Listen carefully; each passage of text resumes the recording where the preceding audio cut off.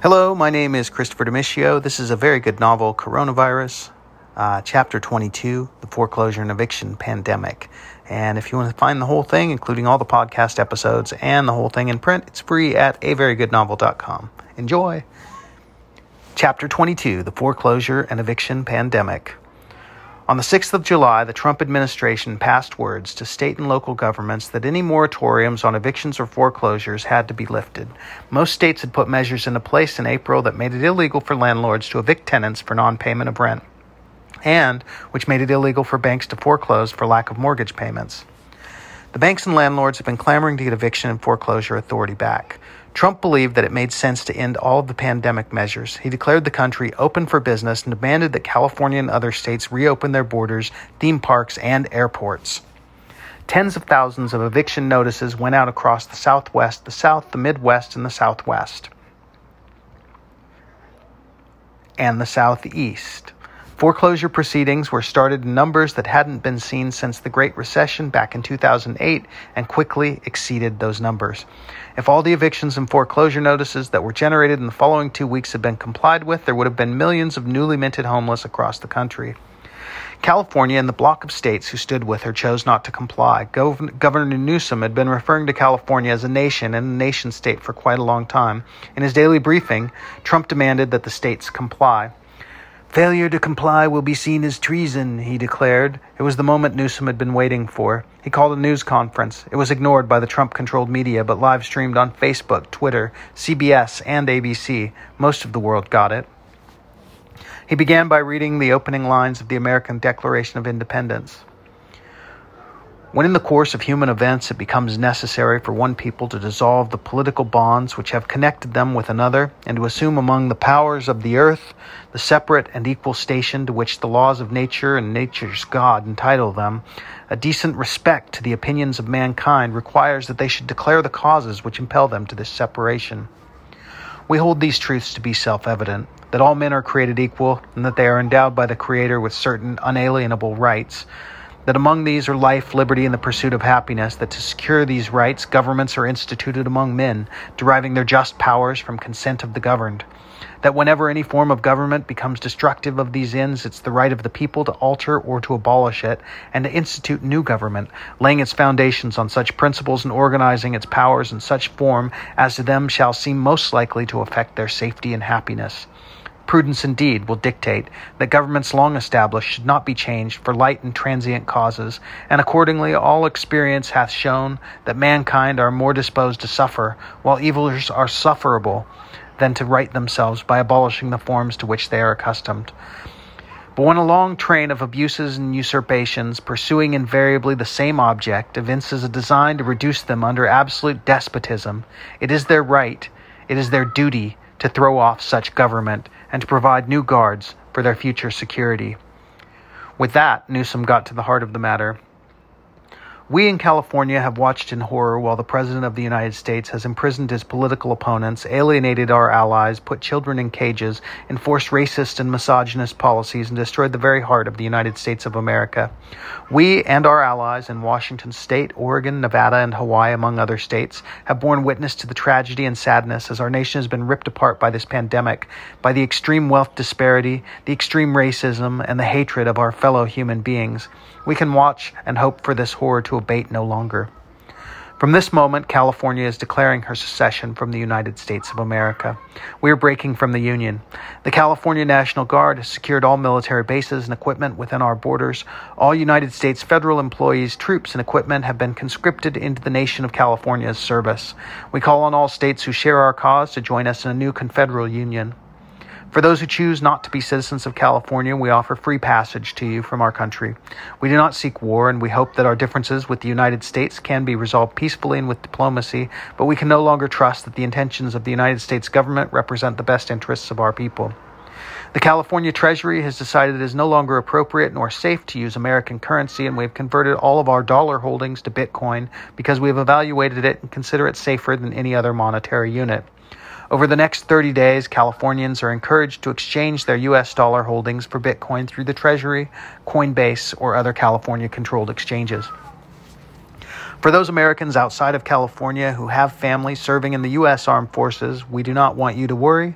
We are giving service members the choice of continuing to serve in return for citizenship in the nation of California or safe passage with their civilian belongings to our borders. Through a series of secret negotiations with high-ranking U.S. military officials not friendly to the Trump regime, Newsom had come to this arrangement. Those officers and high-ranking enlisted that were unwilling or known to be Trump supporters had been rounded up and incarcerated in the hours before Newsom's announcement.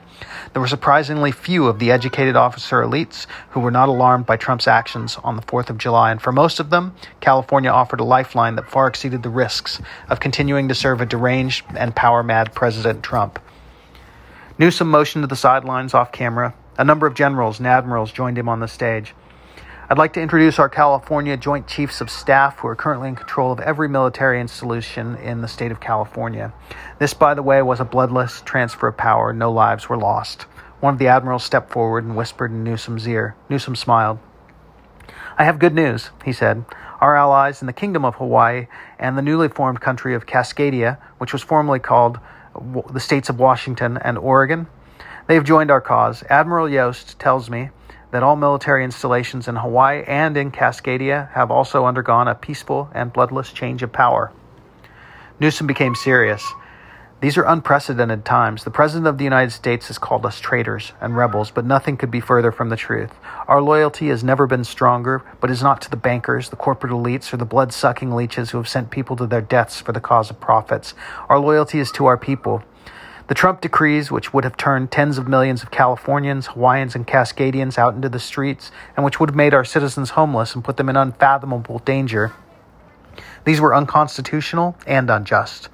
It is our hope that someday the great nation, which was the USA, can be reunited and leave behind the legacies of slavery, racism, genocide, greed, theft, and economic injustice which it was built upon. Perhaps it is no coincidence that the states that fought for slavery now stand with Trump and his cronies. Perhaps it's no coincidence that the Plains states where government genocide was used as policy against Native American tribes stand with Trump. Perhaps it's no coincidence that Nazis and racists flock to his banner. This is a sad day for America, Newsom said. The experiment has failed. However, take hope in the fact that California, Cascadia, and Hawaii stand ready to right the wrongs of the past. As we look to the poor, the exploited, the tired, and the hungry who are being exploited and used, we Californians will continue working to defeat the pandemic, to defeat racism, and to defeat poverty, hatred, and injustice. It is with great hope that we look to the future when we can once again open our borders and declare to the world, give us your poor, you're tired, you're hungry. Newsom ended the conference with the former heads of California's FBI, CIA, NSA, and other intelligence agencies bringing him documents, shaking his hand, and chatting with him. All of this was planned theater, meant to show the Trump regime that it no longer had any sort of legitimate power in California. As the country where Hollywood lives, California had no shortage of talented propagandists, and Newsom was quick to put them all to work. With almost no exceptions, the leadership and Trump-supporting rank and file of ICE, the Border Patrol, and the other armed services were taken into custody and housed with other high-ranking Trump loyalists at the former Tule Lake Isolation Center, Alcatraz, and in ICE immigration detention centers throughout the state. The immigrants being held in detention centers were immediately released regardless of nationality. Trump's reaction was, of course, outrage. He demanded that nuclear missiles be prepared, only to be reminded that California, Cascadia, and Hawaii were also in control of nukes. Trump raged for days about how this had been allowed to happen. He vowed that he would not continue, and it would be done, He vowed that it would not continue, and he began purges within the military within days. There were masses of defections of high-ranking officers and enlisted within the first week of California's independence. Not from California, but to it. Troops from California deserted almost immediately and set off to their home state using military equipment and transport. Newsom had debated calling California troops back or getting word through to the troops before declaring independence, but the risk of word being leaked was too high. California troops concentrated on the desert counties in Southern California first, rounding up known Trump supporters and those with white nationalists or militia sympathies. Newsom knew that the more sparsely populated counties in the far north of California would be a future mess that would have to be cleaned up. Within days, The independent state of Jefferson, spanning the borders between Oregon and California, had declared independence from California and sworn loyalty to the United States. Newsom didn't want a shooting war and coordinated with Oregon to set up a blockade around Jefferson. In Oregon and Washington, the governors faced similar issues east of the Cascade Mountains. There were some skirmishes, but for the most part, Newsom and the other governors had done a good job of taking the outliers out before they knew what was happening. Nevada requested annexation to the nation of California. California troops moved in and fortified the new eastern border. The countries of France, Germany, Italy, China, Canada, Mexico, and smaller countries in South America, Latin America, Africa, and Asia quickly offered recognition to California and began negotiating trade and diplomatic relations. Russia, the United Kingdom, Turkey, Iraq, Saudi Arabia, Dubai, Brazil, India, Afghanistan, and Pakistan all condemned the secessions and refused to have any dealings with the new nation. It didn't really matter. The world was mostly shut down anyway. Meanwhile, in what was left of the United States, evictions and foreclosures were moving forward on a mass scale while the revived pandemic spread like fire in a newspaper factory. Trump raged behind closed doors, powerless to take revenge. His fast reaction with the purges, however, had saved him from similar uprisings in the Northeast, Michigan, and Illinois. There were still 45 states in the USA, but just barely. And that is the end of chapter 22. You guys can find the whole thing at averygoodnovel.com. Aloha.